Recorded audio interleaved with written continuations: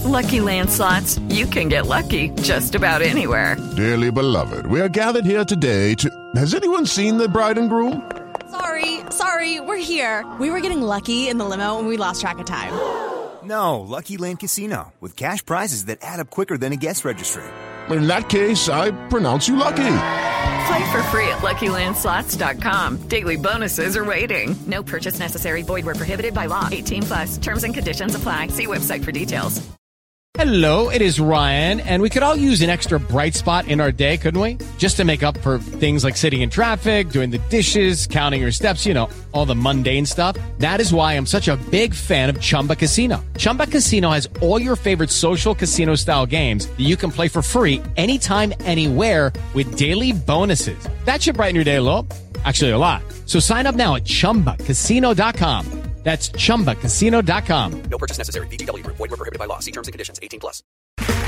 Okay, round two. Name something that's not boring. A laundry? Ooh, a book club. Computer solitaire, huh? Ah, sorry. We were looking for Chumba Casino. That's right. ChumbaCasino.com has over 100 casino-style games. Join today and play for free for your chance to redeem some serious prizes. ChumbaCasino.com. No purchase necessary. Void where prohibited by law. 18+. Terms and conditions apply. See website for details. Hello and welcome to the 6th episode of the Pirate Rugby Pod. We hope everyone has been enjoying the World Cup. Joining me to break it all down for you is Hugh. Say hello, Hugh. Everybody. Hello. If this is your first episode, you can come here every week to get the latest in Tier 2 rugby, major rugby news and broadcast updates. Whilst the Rugby World Cup is on, we are pausing our deep dives as there are simply just too many games to cover, but they'll be back after the tournament. If you like the sound of that, YouTube viewers, please hit the like button, subscribe and share. Spotify listeners, please leave us a review and a comment if you feel like it. If you want even more from the Pirate Rugby, you can check us out over on Twitter, where we're tweeting every day about all of the obscurest rugby matches, or you can head over to our Substack. So I'll show the people the Substack again now, because we've got a few new lovely subscribers since we last showed everybody. So give me a second, guys. Screen. So this is our Substack, guys. So you can go on here, and if you subscribe completely for free, just put your email in. You'll get an email every time we drop a piece of long form written content. Also, when we drop a podcast, you can see Ender's TV guys are shared in there. We also this week shared a piece on looking at the World Cup. Who of the World Cup teams is the most rugby obsessed? Diving into some of the reports and things that World Rugby have done, looking into what kind of popularity rugby has in different nations across the world, and we point out some of the issues some of those investigations have had. So if you like the sound of that, like I say, head over. There'll be a link in the description. You can sign up completely for free, and we hope you enjoy it. So on with the show. So it's all, mate. Peter, what was your rugby moment of the week this World Cup week? Well, there were a couple of them, right? But I think I was going to take a lighthearted approach this week and just, that there had been, I don't know if you'd heard, there had been some rumors that Mac Hansen, these are probably completely unfounded, but there were some rumors circulating that he was dropped for disciplinary reasons or whatnot. Of course, the camp have completely denied it. They're probably not true at all. But what I loved about it was that apparently Mac Hansen went out, or this is the route. Well, this is what you'd expect, that he went out and broke the curfew or whatnot, and that's why he was dropped. I'm sure it's all nonsense, but anyway, there was a late injury, so he made his way into the squad. Came on, had a great game. Then I'm sure you saw the clip after the game where he just stripped right down to his shorts. He had the top off, and then he took off his shorts and threw them into the crowd. Yeah. And you could get a glimpse of his ridiculous tattoo of Andy Farrell that he got after a bet that he made on the Rugby Pod. So look, it's just good to see a bit of character. If there was anything going on there about his disciplinary, he wouldn't have, or about his discipline, that wouldn't have happened. He wouldn't have stripped down to his jocks, I don't think. So that probably, I think that put that whole thing to bed. And it's just, it's nice to see a rugby player just show a bit of character. Every interview you hear of him, you see of him, he seems like an absolute character, and we need more of them in rugby. He just seems a bit mad, doesn't he? But that was my rugby moment. What about yourself? Yeah, so I've cheated and gone for two. So mine are both Twitter related rugby moments, but slightly lighter hearted ones, I think. To start with, firstly, the Six Nations official Twitter account put out a tweet that was in one word, "Who will win the World Cup?" which of course excluded anyone from being able to say New Zealand or South Africa. So there's a lot of people replying New or South. So that was a bit of a brain fart, I think, from the Six Nations Twitter account. And then the other Twitter account that also had a bit of a brain fart or something was Jamie Heaslip put out a long Twitter thread about how the World Cup represented Ireland's emergence as a tech entrepreneur, world leading nation. Did you see any of this, mate? I did not. This is the first time hearing about it. So apparently Jamie Heaslip is a bit of form for this. Apparently there was an even longer version of this posted on his LinkedIn, is what people are saying. And it was just this rambling thing about how the opening ceremony and things and Ireland's chances of the World Cup show how important tech has become in Ireland and how they've become a world leader in that sort of new space in economies and things. And I messaged a couple of people like, is this has he been hacked? Is this some kind of scam? And everyone just came back to me and said, no, this is just how Jamie Heaslip is. Famously, he put out a poll that said, should I start a podcast? And 80% of people voted no. So I think he's known as a bit of a weird fish, shall we say. So that was a bit of a light relief before we kicked off a single rugby ball this weekend. Anyway, speaking of the first rugby ball that was kicked this weekend, let's dive straight into the World Cup action with the big match between France and the All Blacks. What did you make of this one, mate? Didn't see this one coming, just like I didn't see the Springboks hammering New Zealand coming. I had the All Blacks down to win by 5. And for me, they did, like, for all of France's brilliance, I just feel like the All Blacks didn't turn up. Their handling errors were poor. I'm not sure what they were trying to do in attack. It was just a really deflating performance from them. And, you know, I was quite confident with them going into the World Cup that they'd really pick it up, especially with Joe Schmidt now working behind the scenes. And, you know, we did see some really strong performances from the All Blacks during the Rugby Championship, but they just weren't at the races, were they? But of course, we have to talk about France, and they were absolutely brilliant. It was a great, I think, what a showdown, I think, for an opening game of a World Cup. We can touch on it again. Obviously, the choir boys and girls, didn't add to the atmosphere at the beginning, but I think the rugby did the talking, thankfully. But yeah, just kind of deflated by the All Blacks. And now from an Irish perspective, I'm definitely now hoping that Ireland come up against the All Blacks in the quarters, especially having won a tour down there for the first time ever at the end of last year. What about yourself? What did you think? Yeah, well, first thing that I'll say is you can't sack a children's choir. What are you going to do to it? Sorry, boys and girls, everybody hates you. Go home. You can't do that. So I think the children's choirs are going to be here to stay, unless there's someone absolutely brutal in France. But anyway, on the game itself, obviously the All Blacks scored first, which was a bit of didn't expect that kind of thing. There was a lot of games this weekend, and I think we'll see it as a trend of the World Cup. Try scored in the first 3 minutes, seems to be a thing. This was the thing that Eddie Jones kind of pioneered with England, where make a big play, first chance you get, first line out you get, do your best attacking move. Because once you're in front, in Test match rugby, especially between Tier 1 nations, once you're in front, you tend to stay in front. Comebacks don't often happen. So I guess that's the thinking behind it.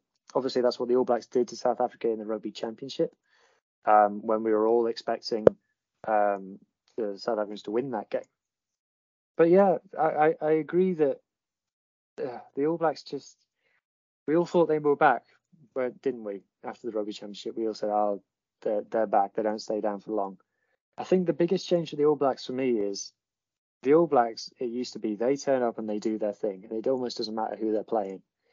Whereas now we're seeing teams like South Africa, France, and Ireland playing their game, and they go up against the All Blacks, and they play a natural game, and the All Blacks are tailoring their game to try and suit and trying to out maneuver opposition, which just isn't very All Blacksy. You know, I don't know whether that, you know, Joe Schmidt, you and I are both big fans of him, but is he just not an All Blacks coach because the All Blacks do the All Blacks thing and other people have to try and stop them, whereas trying to make all these chess moves for picking specific teams, is that just not how they do business, you know? And I think in that second half, France just kept turning the screw and turning the screw and turning the screw. I'm sure if you looked at like the territory maps as the game went on, France were just pushing the All Blacks back and back and back and back. And then that final try with the bounce, I was watching it and I said to myself, if that ball hits the ground and bounces, France are in.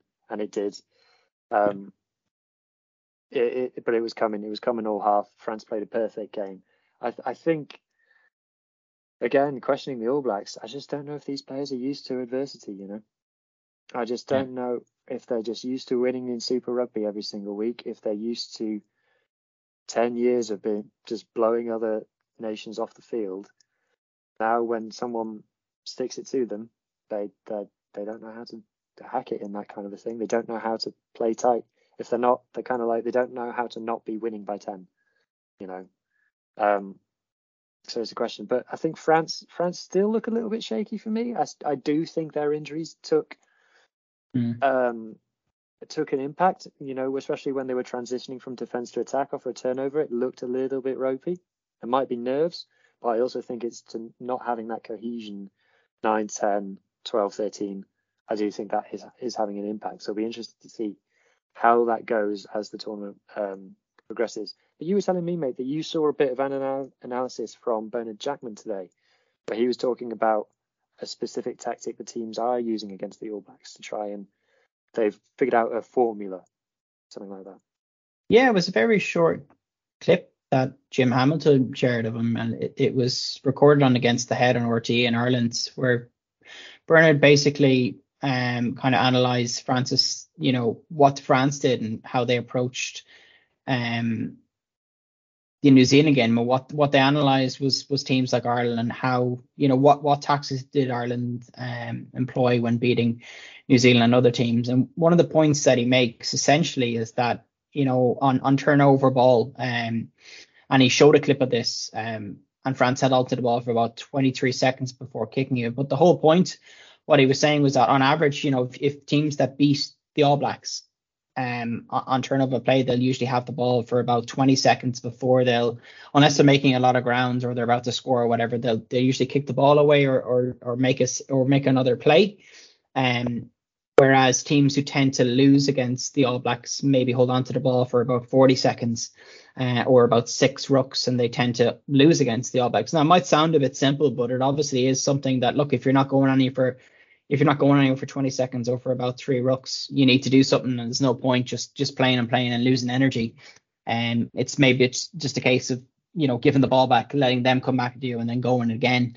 And it's something, it is interesting, and we spoke about this before. Like, we know that France, you know, kick the ball a lot. They don't pass a lot. They're quite conservative sometimes. Like, we all think, a lot of people I think they just play a jouet game, but we all know that's not true. They live off counterattack. But it was just fascinating to hear that insight from Bernard, where it's, you know, it is obviously there is a lot of thought put into those counterattacks, and especially even like it's just fascinating to me that they might only that their plan is to maybe only go for 3 phases or for 20 seconds before actually going, look, we need to get rid of the ball here and try again, because we're just going to waste our energy or whatnot. But it was a short enough clip. But again, just a small bit of insight, and again, just another description of just another piece of analysis on how France attack, and just that I thought was really interesting. And yeah, that actually, I just wanted to make one small correction. It was Ireland did a summer tour to New Zealand. It wasn't at the end of last year. Moving on though, mate, you know, Scotland versus South Africa. What did you think? We've got the traffic light system, same old Scotland. Yeah, what are your thoughts on this overall game? There are so I love Rassie Erasmus and Jack Nina about it. There are always so many talking points.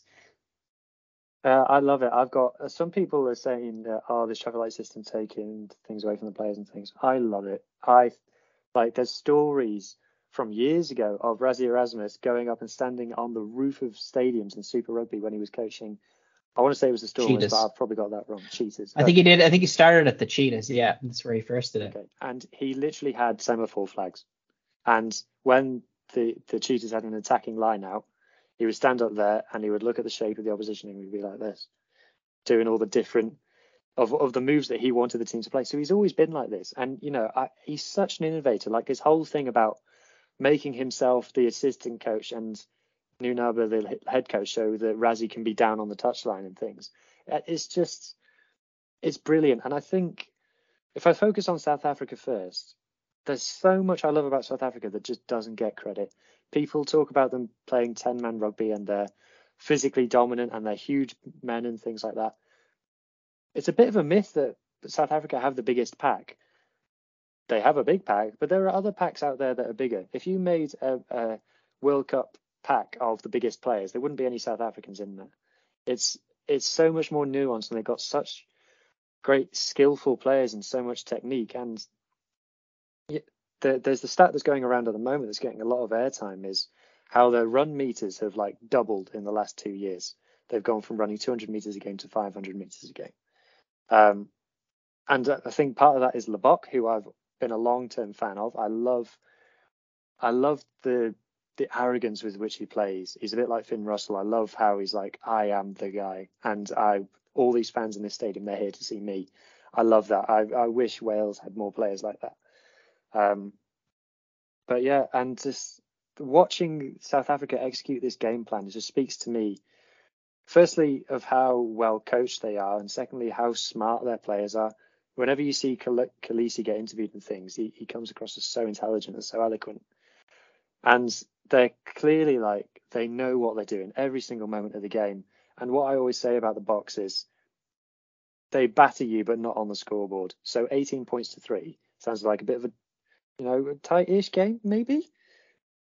No, the Boks can absolutely hammer you for 80 minutes, and you look up the scoreboard and you're in within 10. You're like, how are we that close? We've been absolutely destroyed here. So I love watching the Boks play. They're so organised, they're so skillful. All of their backs are world class. And like I say, their rugby IQ for me is the best of anybody's. What about you, mate? I don't want to make enemies of any of my Scottish friends.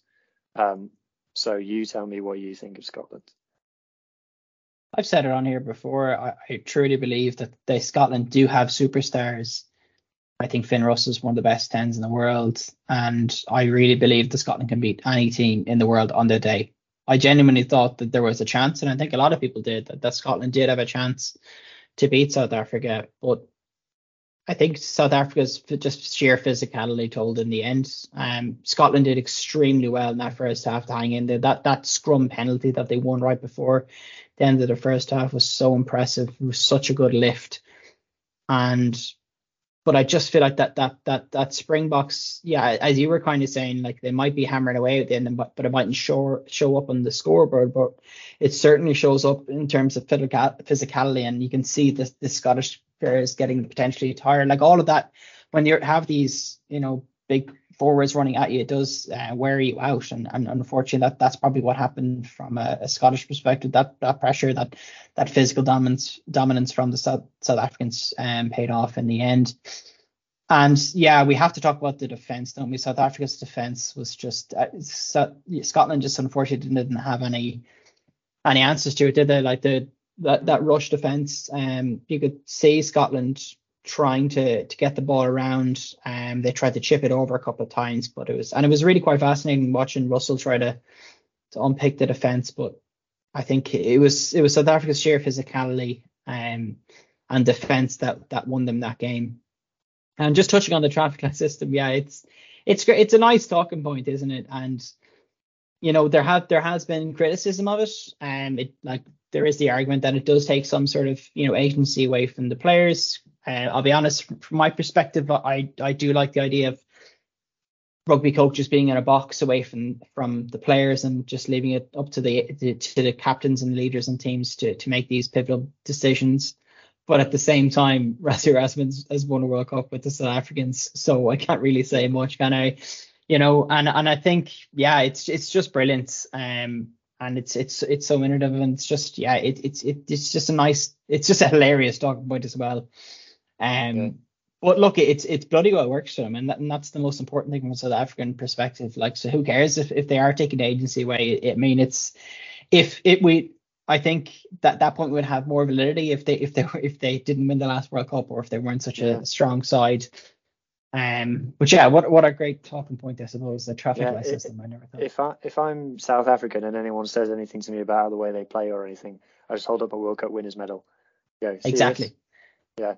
Yeah, and that's the argument against the agency piece. Like, yeah, you are taking away from the leaders in the team, but hey, it's working, and you can still, like, their leaders. There's leadership, and there are other ways of expressing that and of making important decisions. Like, they're not making every decision for them. But yeah, if you've got a genius making the decisions for you, I'd be like, yeah, I'll do what he tells me to do because he's a genius. But yeah, just quickly, my point on Scotland. I was a bit against the grain. I never thought Scotland were going to win this game. So I posted it on Twitter at Scotland's results over the last year and some of the years before that. Scotland have not beaten any of the top teams in probably since the turn of the century. They haven't beaten the All Blacks. They beat South Africa once in 2010. They haven't beaten them since then. They've beaten Ireland, I want to say 5 times in 20 years, and only once. Not at Murrayfield. I'm sorry, Scotland are a lot of things. Winners is not one of those things. So that's my incredibly harsh take. Scotland fans, if you're going to rage at me, please do it in the YouTube comments so you boost our engagement. So let's move on to the best game of the weekend. England v Argentina. You're based in England, so I'll let you go first in this one. I haven't heard anyone talk about the actual game. So all of the discussion about this game has been about the red cards. No one has talked about the game itself. Obviously, George Ford kicked his job goals, which was very nice. And they did win the game, So it turns out red cards don't ruin games, guys. We only have known this for years. So I have to give credit to George Ford for stepping up and going, listen, guys, defend and give me the ball. And his team did that.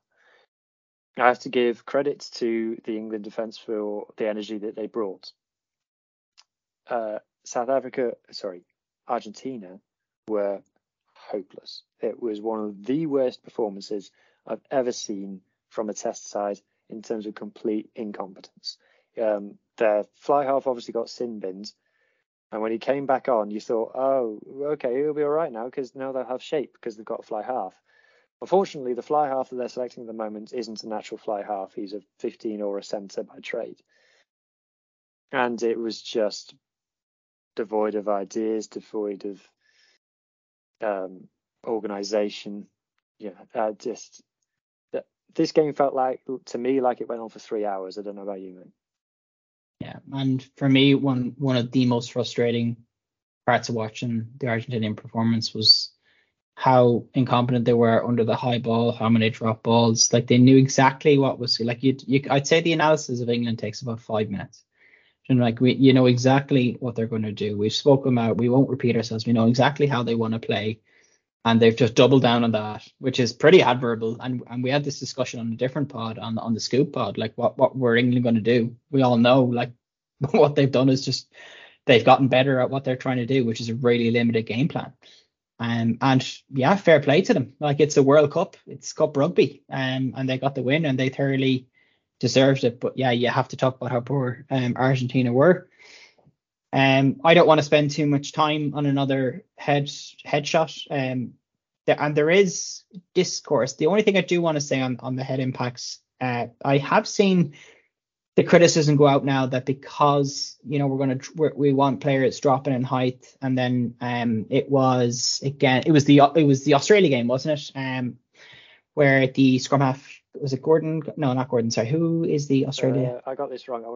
I said it was Nick White, but that's not right. It was Tate McDermott, I think. Tate McDermott. Sorry, yeah, Tate McDermott. Yeah, so he essentially got knocked out, and yeah, it was, I think, either a knee or a leg, basically to to the head. So I've seen this doing the rounds that, of course, if we do drop the height, that this is going to increase concussion levels. But all the evidence and all the data so far suggests that it's the headshots, right, that are causing most concussions. So look, it's I don't want to spend too long on it, but we all know where we are. I saw today on my commute that that Curry's gotten a ban. I think that's right. I think we just move on. I don't want to spend this entire World Cup talking about headshots and bans. Yeah, I can't believe we're still having these conversations. The head contact rules have not changed since before the last World Cup. We spent the whole last World Cup talking about it, and now here we are again. I think it's very cynical from pundits and news outlets, particularly in England, where most of this is coming from, who know that the majority of the people engaged with them during these next 2 months are people who have not watched any rugby since the last World Cup, which will come on to something related to that in a bit. Now, I'm not saying that trying to be gatekeeper or anything. I'm attacking these media outlets for being cynical. I'm a Scarlets fan. I've watched Scarlets players get red carded every other week for every kind of head contact you can imagine. Okay, I know what a red card is now, and I saw that Tom Curry thing. I was like, that's a red card. I've seen 10 of those since the last World Cup, and they all got a red card. And here we are again. Rugby players, don't give the referee an excuse to send you off. If you're tackling someone and you are like this, like when you learned to tackle as a kid, did you learn to tackle like this? Or did you learn to tackle, bend at the hips, get your shoulder into it, things like that? Tom Curry, look me in the eyes and tell me that is a good tackle technique. That is a safe way to tackle. No, it isn't. So, and Clive Woodward and all the bloody writers for the Telegraph, you all know that as well. And it's just stirring the pot to try and get people wound up. And like I said, anybody who has watched any amount of rugby on a regular basis, no one is questioned that was a red card. Everyone agreed it was a red card. It's only cynical people trying to get engagement online who are saying that it's not. So that's my piece on that. And speaking of the English media in general, I suppose that moves us on nicely to our next discussion point, which is ITV in general. There's been a lot of discourse in the UK, I suppose, a lot of negativity coming out about their coverage. I've seen shots of the studio. People aren't happy with the studio. People aren't happy with certain pundits. From your experience, let me just tell you from an Irish experience, like we've got RT and Virgin Media splitting the rights here, and they're doing a pretty good job. There is one highly controversial pundit in Ireland, but he gets people talking. But in general, the coverage is quite good. I don't know. Yeah, what's the story with IT? What's going wrong? So, the word that I would use to describe ITV's coverage is lazy. I think they're extremely lazy. The host that they've got to come and host it for them is their football host, who does the football men's World Cup. So, the football World Cup in the UK, there's broadcast rights are split between ITV and the BBC, and the World Cup final is shown on both. And there's a meme that goes around every 4 years, which is, I'll be watching the World Cup final on ITV, said no one ever. ITV's sports broadcasting across the board, not just on rugby, is extremely lazy. They have pundits on who everyone is sick of. Everyone is sick of Clive Woodward. Everyone is sick of the 2003 gang that they get on. Clive Woodward and Johnny Wilkinson have openly admitted on air, I haven't watched this team. I haven't watched these players. And they're there to give insight to us. And they're so out of touch. And they've clearly made, like I said, the cynical decision of most of the people who have tuned in to watch haven't watched any rugby since the last World Cup. And rather than go, great, let's get these people watching rugby every week. Let's tell the stories of countries like Samoa, Tonga, Chile, Namibia, who have got incredible stories that if you go on Squidge's Rugby channel, you can see he tells the stories of these guys, and it's fascinating. People love these kinds of stories that they haven't heard. Look at all the documentaries and things on Netflix that do huge numbers that are about things you've never heard of before. That's something that we're trying to do on this show. This is something we're trying to develop ourselves.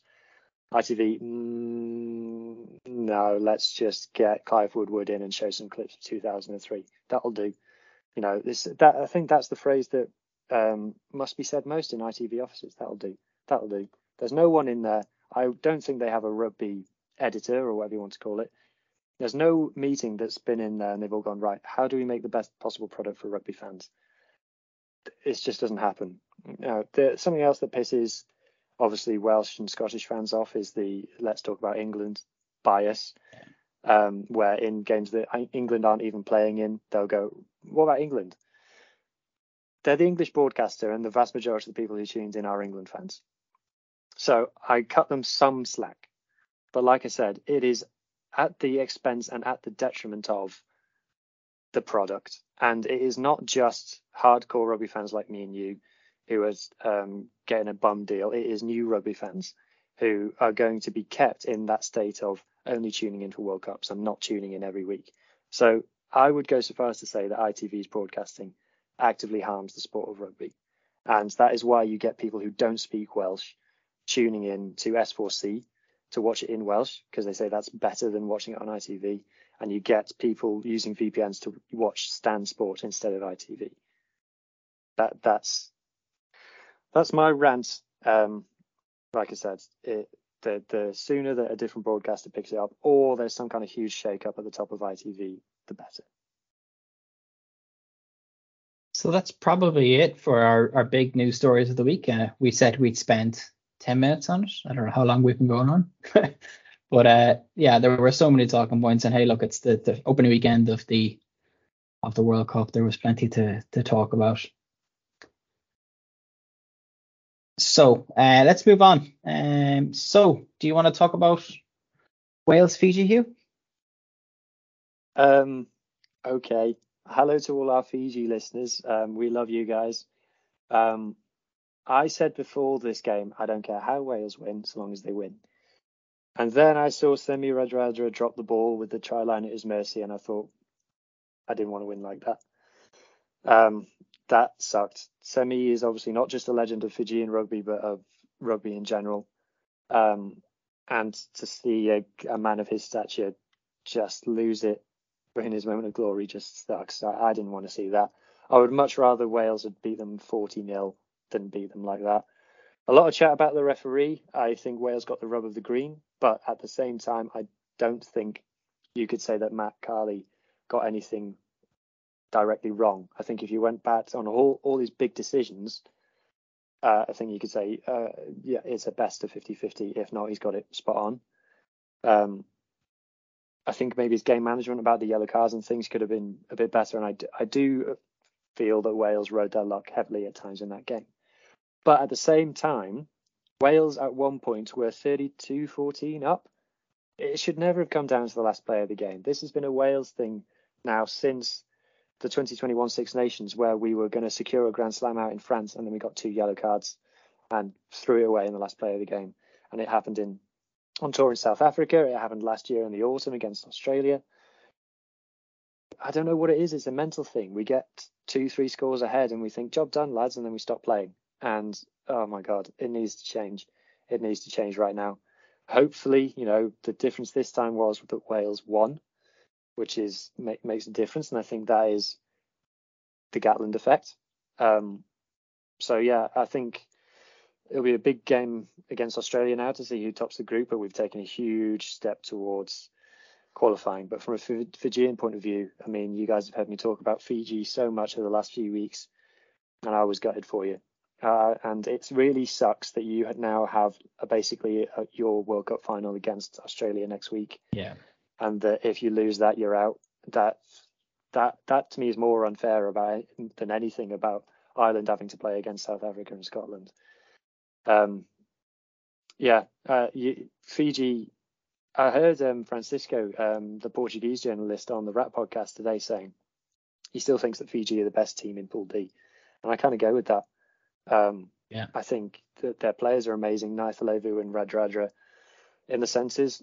In defence, not amazing, but in attack, I don't think there's a better attacking centre partnership. A great group of players, a really likeable team. And I don't know, from your point of view as a neutral, mate, I'm sure you were gutted to see Fiji lose that one. Absolutely gutted. But also, I think, I'm like, it's absolutely gutting to see them lose like that.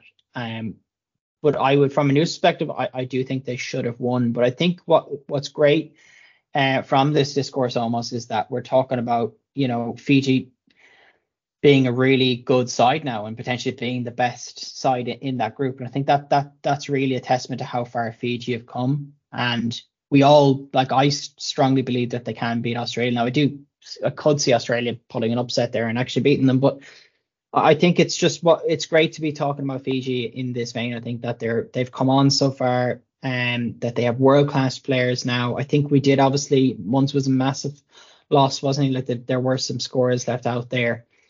But again, we've spoken about it before, their game management. They play with a style now that's not, it's a mature game plan. And we saw that again. And look, they're up there now. They're a very good team. And yeah, I don't want to go too heavy on reffing decisions. I get kind of bored of that type. Like, rugby's hard enough to referee it. Like, it's almost impossible, isn't it? But I did feel, like there were multiple infringements, and there probably should have been a Wales player put in the bin, which is unfortunate. But look, I think they'll be back. I really do think they'll come back strong from this. They can beat Australia. They really can. And one final point I want to make on this as well, and this is something that you did on your deep dive. There are 18 players now playing for the Drua, right, and who play for Fiji. And that cohesion that you've talked about before is obviously telling. And look at the opposite. Look at Argentina, how they've, I know, like that. Hopefully that was a once-off from Argentina. But if Argentina continue in that vein and they do suffer another heavy loss, or they put in another poor performance, where does that maybe show that, like, the loss of the Jaguares, I should say, has been, had this detrimental effect, just like the Sunwolves in Japan. Whereas then obviously on the other side, you see Fiji now put in these really good, strong performances because they've got that coherent group of players playing together regularly. But having said that, though, I'm sure you saw the news that the Jaguares are joining Super Rugby again from 2026, which is good. Is that confirmed? So it's not confirmed. So I shared this. So this is on America Rugby News, which is a great website. Anybody should check it out. Really fantastic stuff they're doing over there, and it's rumored. So I think someone in Argentinian rugby has come up and said that they've had an invite to come and join Super Rugby. Now, obviously, without getting too distracted, that does raise the question of, is Super Rugby expanding again, which they had previously decided was a bad idea, or are they going to cut some teams? Like, maybe are they going to cut an Australian team or something? That's up in the air. But clearly it would be better for Argentinian rugby if they did have a team in that level of competition. Yeah. I suppose moving on to the other game of the weekend, we had Australia v Georgia. Yeah. Australia finally have a win under Jones. What did you think? Eddie Jones's first win for Australia. Again, I think Georgia will be kicking themselves after this game. I think Georgia had all of the ingredients and all of the ideas of how to beat Australia. And I think nerves did it. I think there were plenty of times where they were in a really great position, playing really attacking rugby. And they just choke's a hard word, but they kicked it away when they didn't need to. They made the wrong decision, the wrong pass. Like the Niniashvili one, where he got the ball and he ran straight through the Australian defence, and he had 4 men on his left, and he had Australians in front of him. All he had to do was pass it, and it was something like a 4-on-3, 4-on-2, and it could have been try time. He holds on to it, he takes contact, and then he panics. He tries to offload off the ground. It goes to Australian player who intercepts and runs in unopposed. Just gutting. This is a great example for me, this game, why Tier 2 nations like Georgia need regular test matches against the likes of Australia and Tier 1 nations. Call me mental, and people might not like this. If Australia were playing a 3-test series away in Georgia, they lose again. I think over 3-test series, Georgia win 1 game against Australia. I think, like I said, Georgia had all the ingredients to do it, but guttingly fell short. I mean, from a Wales fan's point of view, I hope they fall short against us as well. But I think the consensus would be that they'll play better. But Australia got the job done. 4 tries, thanks very much. Bonus point. And for them, big game this week. And then they've got Wales the week after. So they've got to go. Carter Gordon as well is definitely benefiting from his time in the saddle. He's not a world beater yet, but he's more time he gets there, the better he is getting. Another game then, mate. Tell me about what your boys did to poor old Romania. Yeah, it was. Look, I don't want to go too hard on the Romanians. It was job done for Ireland. It's what we expect. I did, when I saw that Johnny Sexton was starting, I literally told my housemate that the score would be 85-5. I wasn't that far off. I just knew that they were going to take it really seriously. And yeah, it just showed the gulf, unfortunately, in class between the two sides. But from Ireland, yeah, it was job done, wasn't it? They played very well, some standout performers. I do strongly believe, Sexton was the kingpin. Like he was the reason we won that game. He scored 2 tries. He's back to his best. It just shows he doesn't need any sort of game time to get back up to speed or to get back into form. He just pulled a performance out like that. He is truly our leader. And if he, I'll say it again, if he doesn't make it through with Ireland to the knockouts, I don't think we're winning the World Cup. But if he does stay fit, we are. But yeah, brilliant performance from Ireland. But nobody wants to see that kind of scoreline, especially in a World Cup. I don't see how it benefits the tournament. It's just really sad to see. I was delighted to see Romania make that strong start and make that, to score under the sticks. But then probably potentially that the misconversion may be summed up where they're potentially at the moment. Like we all know that Romania used to be way better. And so it's probably just a cyclical thing. Like I'm sure they will be back. But I just feel like it's a sad sight to see in a World Cup when teams are scoring that many points against others. I just don't. Yeah, it was difficult to watch, I think, at times. I don't like those scores. Some people that really enjoy those high scoring games where one side is just completely dominating the other. I want to see a competitive game, and that's no disrespect to Romania. It's just like there are so many differences between Irish rugby and Romanian rugby that we won't get into today. But everybody knew that result was coming. Did you get a chance to watch the game?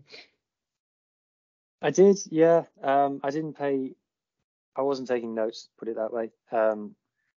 Like you, mate, I saw that kind of scoreline coming, and it sucked. Again, I'm using that word a lot. It's just not fun to see someone take 80 points at a World Cup. It shouldn't really be happening. I do think, like exactly as you said, I think Romania are in a particularly bad patch. And Ireland are the best team in the world. So it was a mismatch of all mismatches.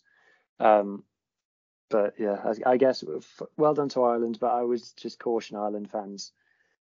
To borrow a phrase, I think it's from Rocky, you're beating up bums at the moment. You're playing bad teams and you're beating them easily. So I wouldn't take this as a sign of anything about how you'll do against the Boks. But that's the great thing about rugby, is that we'll get to see that. Okay, mate. Next game, Italy versus Namibia. Did you manage to catch any of this one? You're on mute, mate.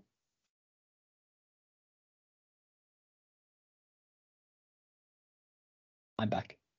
Did you get a chance to see it? I didn't get a chance to see this game. Yeah, so I did. It was a good first half. A trend that we saw in this game, and we saw it again in the game that we're going to talk about next, Japan versus Chile. Just the minnow team, just at 60 minutes, it it was kind of a bit of a fix, really, that they were both playing at midday or close to midday in these unbelievably hot conditions, and on 60 minutes just fell off a cliff. They were done. They didn't have the fitness, or they didn't have the depth off the bench to bring on and maintain a contest. So Italy ran away with it. It was a little bit of a harsh scoreline. I would say that Namibia's ball carrying was extremely impressive. Every time they went into contact, they were gaining meterage. But they just, whether it was patience or composure or something, they just would get to a point and then lose the ball, and that would be the end of their attack. But they did play quite well. Their goal kicker, everyone's talking about their goal kicker. Swanepoel, I want to say he's called. I've probably horribly mispronounced that. He can kick them from space. Like it is unreal the kind of distance he gets on them. Like he's kicking him from his own half and is landing in the stands. It is seriously impressive. But yeah, at the end of the day, Italy were comfortable. Everyone was panicking a bit because I think everyone stacked their fantasy teams with Italian players, and Capozzo didn't score until like the 55th minute. But then luckily when he did, it was a very nice one. The blockbuster bunny, as Claire Thomas calls him. Oh, blockbuster pixie, sorry. So yeah, that was it. So I guess the question on everyone's lips is whether Italy can give the All Blacks a game. I guess it depends what kind of team the All Blacks put out. For me, I don't know. What do you reckon, mate? All Blacks will put out their strongest team. They'll be hurting. I don't see the Italians causing upset. I've backed the All Blacks twice now, and they've let me down. But I think Italy will put in a strong performance for at least 40 minutes. But an angry All Blacks, they've suffered 2 bad losses now. I think they're going to come back and win this. I'd love to say that Italy will win, but I don't see it. Like, there is a lot happening in attack, but their defense has leaked tries recently. So yeah, I don't see that happening. Yeah. What about you? I agree. I think they'll give them a game for the first half or so, and then I think the All Blacks will reap their revenge. Mm-hmm. All right, so let's talk about the final game before we go on to some fantasy stuff. So as promised in the short that was up on the channel, we're going to be doing stats deep dives on any tier 2 derbies. So there was only one tier 2 derby this weekend, which was Japan versus Chile. So I'm going to share my screen, and then we'll talk about the stats.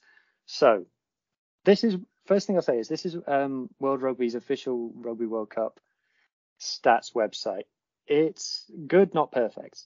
The tackle stats, for example, Naith Alevi was down as having a 0.2 tackle percent success from the Wales game, which, unless he attempted 500 tackles and missed 499 of them, I think is wrong. So take some of it with a pinch of salt. I've also got the Rugby Pass stats here, which all do match up. So I suspect they're using the same provider, and I suspect that it's Opta. Different providers do come up with different stats, so just be wary of that. But I think really the story of this game, firstly, it was a fantastic game to watch. It was such a breath of fresh air. We literally went from Argentina, England to this, and like 2 more different games of rugby you couldn't have wished to watch. I think the takeaway was Chile just gave it everything. Chile ran from everywhere. They just were like, we're here and we're going to excite people. They scored first with a slightly fortunate but correct decision about the ball coming off a leg rather than a hand, so not being a knock on. A bit like Samoa's try against Ireland. But yeah, like I said, they gave it everything. You can see here from the possession metrics, so this shows where they were on the pitch. And you can see that they had most of their ball between their own 22 and halfway. So that tells you that they were trying to just play out all the time, which was very fun to watch, but it didn't work really. They were getting meters, but they would just fall apart by the time they got to the try line. I think if I show the kick stats down here, you can see they kicked a lot less than Japan, which is the story really of any team that loses a game, to be honest. Japan, it was a nice confidence builder for them. They haven't had much to shout about. They would have obviously been highly fancied to win. But yeah, I think they've got England next, so they can take a bit of positives, plenty of tries, and reasonably, good meters. You can see they kicked a lot more, but you can see again passes and things. Considering the possession that Chile had, you can see that they ran everything. Look, you can see 27 defenders beaten compared to Japan's 20, and yet Japan scored 6 tries, and Chile only scored 2. But like I say, Chile a great addition to the World Cup. If the World Cup does expand to 24 teams, hopefully we get to see them every 4 years. Expand to 24 teams, I should say. But yeah, so that takes us nicely to our World Cup tracker with maths and tables and spreadsheets. So this is publicly available. There'll be a link in the description below. There's also a link on our Twitter and in various other places as well.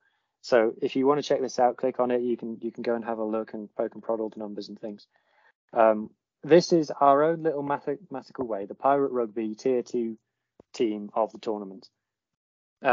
First thing I'll say is, coming up with the formulas for this, I now have complete sympathy with whoever came up with the formulas for the world rankings, which everybody hates, because coming up with this in a way that makes sense is really difficult, because you have to take into account who they were playing. So you can't just say that Romania are the worst because they were playing the best team in the world. Similarly, you can't just give Japan all the praise because they were beating a team that they should easily have been beating. But all of the explanation of all the formulas and things is on the side here, guys. I'm not going to read it all out for you here and now.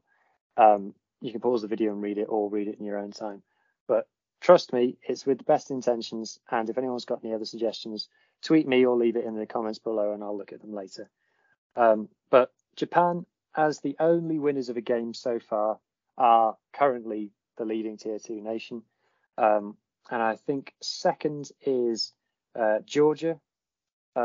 And then where's Fiji? Oh, sorry, no. Fiji are just ahead of Georgia, who are quite close. And Namibia are currently ranked lowest. Romania are above Namibia and Chile. And then obviously Samoa and Portugal haven't played yet, neither have Uruguay or Tonga. So yeah, so that's where it is. You can check it out in your own time, guys. We've also got on the other tab the schedule of when all the Tier 2 nations are playing, and we've highlighted any derbies here. So the Stats Deep Dive next week will be on Samoa v Chile, and then we've got a few more in round 4 to really look forward to. So if you wanted to know when some of the lesser spoken about teams are playing, you can check it out here. It's all in one place. Or you can check Ender's TV Guide on Twitter as well. So that brings us nicely on to Fantasy Rugby, mate. So we didn't do amazing, but that's because we played with morals and we picked a team player from each team. So let's very quickly update this then. So I've taken out all the players who aren't playing this week. So let's start from the top. We need a prop for this week. So have you got anyone in mind? I'll take some of the filters off. Okay, so are we still going ahead with our player from each team, or how are we doing this now? I think we're very quickly going to lose track of that. So just pick anybody. Finlay Bealham. Finlay Bealham. Why? Because he is going to play this weekend. And I love Finlay Bealham, and he plays for Connacht. Which is my favourite Irish province. As much reason as we need. Right, lock. Right, I'm going to pick a lock. I'm going to pick a Samoa player who haven't played yet. And I'm going to pick Theo McFarland, who people might know from Saracens. Has been listed in a lot of top player rankings as a back row, but he's actually being used as a second row for Samoa. So just correct yourself there, guys. Need another loose forward, mate. Anyone spring to your mind? You can't pick an Irish player every time. Poitier? So he's playing against Australia. So he came off the bench against Wales. Yeah, so I wonder if he's going to start this week. Okay, yeah, I like it. We did pick him originally in the last podcast, but I took him out because he was on the bench. When we start seeing some more teams get announced, we might come in and change this, guys. So you can jump on and check it out for us if you want to keep up to date on it. Right, so that just leaves a couple of outside backs. Right, another outside back that I'm going to pick, again from a team that hasn't played yet. I'm going to pick Piatau from Tonga. He's down as Charles Piatau in this, but I think he's actually using a Tongan name. I want to say it's Selesi, but I've probably mispronounced that. I've mispronounced everything, guys. It's not just a Tongan thing, I promise. Which leaves you to pick the last outside back, mate, to complete our team. Who are you thinking? Duhan. We're going to see more of him. I feel like the Scots didn't use him enough, so let's put Duhan van der Merwe down. Duhan. I'm not sure Scotland are playing this weekend.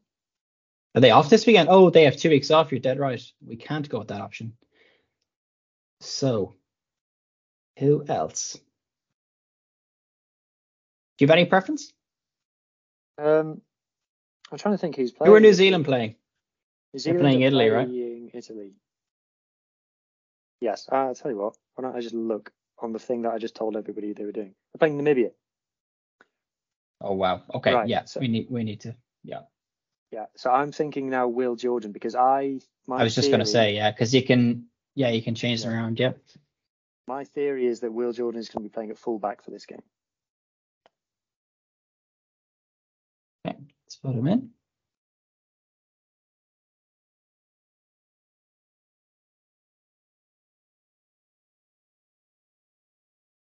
Great stuff.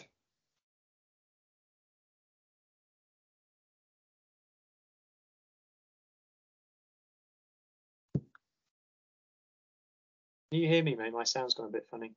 Yeah, I can hear you now, yeah. Okay, cool. I'm back. Right, so that's our fantasy team picked.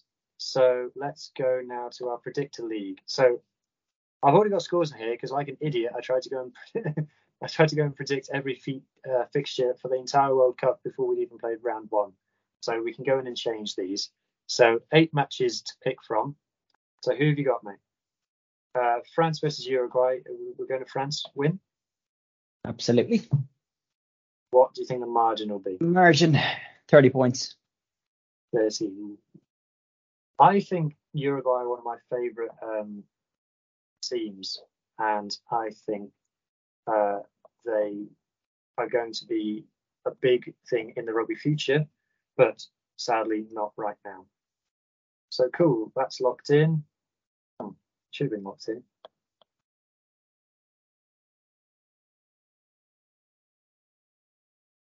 Update. There we go. Great.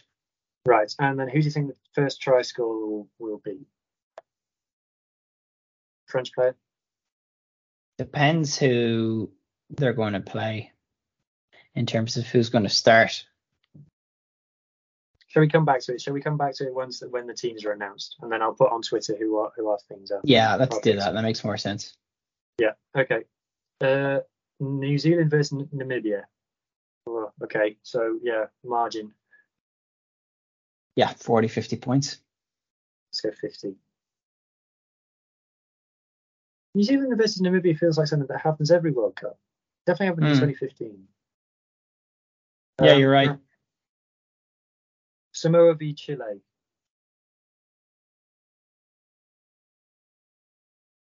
So we're going. It's going to be a Samoa win. I'd say by 15 is about right. I'd happy with 15. Oh. Locked in. Wales versus Portugal. 40 points. Well, it is Wales. 30 points. 30 points.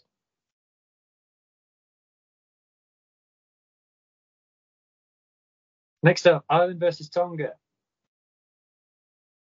40 points. It's not going to be. Really? Yeah. You think?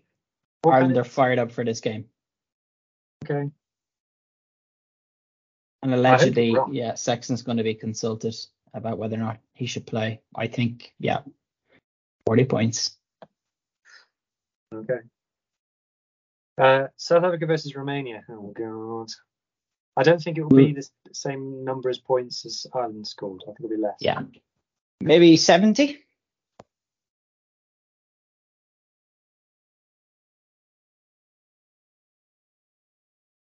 By What do you 70? think? Yeah. What do you think? I want to say by 60. Okay. Because the Box don't score that many tries. Even against teams that they batter, they don't score that many tries. But I still think they're going to win by 60. Australia versus Fiji. Right, we've got to pick Fiji. Fiji by 5. Fiji by 5. Fiji by 5. Simple. Imagine the scenes. Can you imagine the scenes? England versus Japan. Yeah, England by 15 points. They're definitely going to win.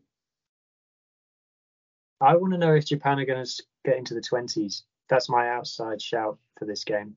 I think Japan might score 21 points in this game. Interesting. Italy versus Uruguay. So I think this is going to be a tighter game than people think.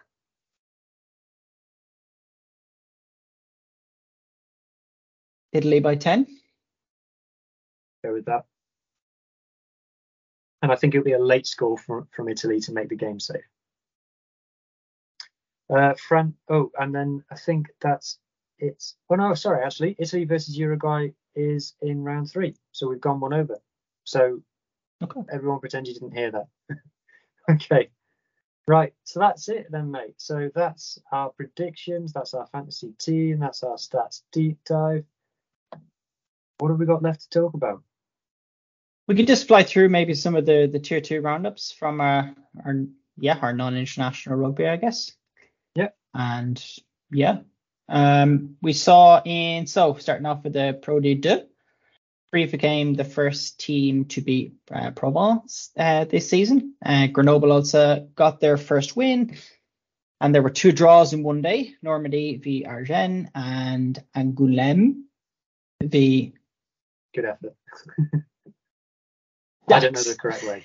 I don't know the correct answer, so let's go with what you said. And Van now sit top with 4 games played. There was also some NPC action. I don't know if you caught any of this.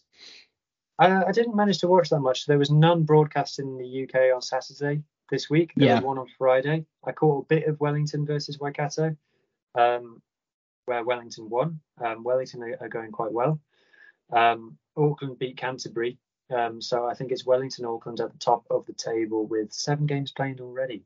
But Canterbury do have a game in hand, and they are in touch at the top as well. So it's still all to play for and forever to play in. Scottish Super Not 6. Watsonians had a very close, relatively close by form so far, game with Future, which was 34-21 to Watsonians in the end. Future have been having a few really heavy batterings lately, so it's nice to see they managed to turn that around a little bit. And then Heriots beat Knights to go top on points difference. And then in the Welsh Premiership, Llandovery continued their good form, so they were champions last year. They beat Merthyr, and Carmarthen beat Neath in a double sweep for the West Wales rugby clubs. And then Cardiff beat RGC in what is a very big game in the Welsh Premiership. So Llandovery, maximum points, 10 out of possible 10 so far. They sit top. Now, we had the English Premiership Cup kick off this weekend, which was on TV. Enda, do you want to break the big news to people about some of the upsets we had in this? Yeah, so with Coventry beat Saracens, which is absolutely massive. And to top all that off, Ealing hammered Saints. So yeah, fair play to the championship sides. I know that you sorry, just so people know, Coventry are mid-table championship, and Saracens are the best team in England and have been for the best part of 15 years at this point.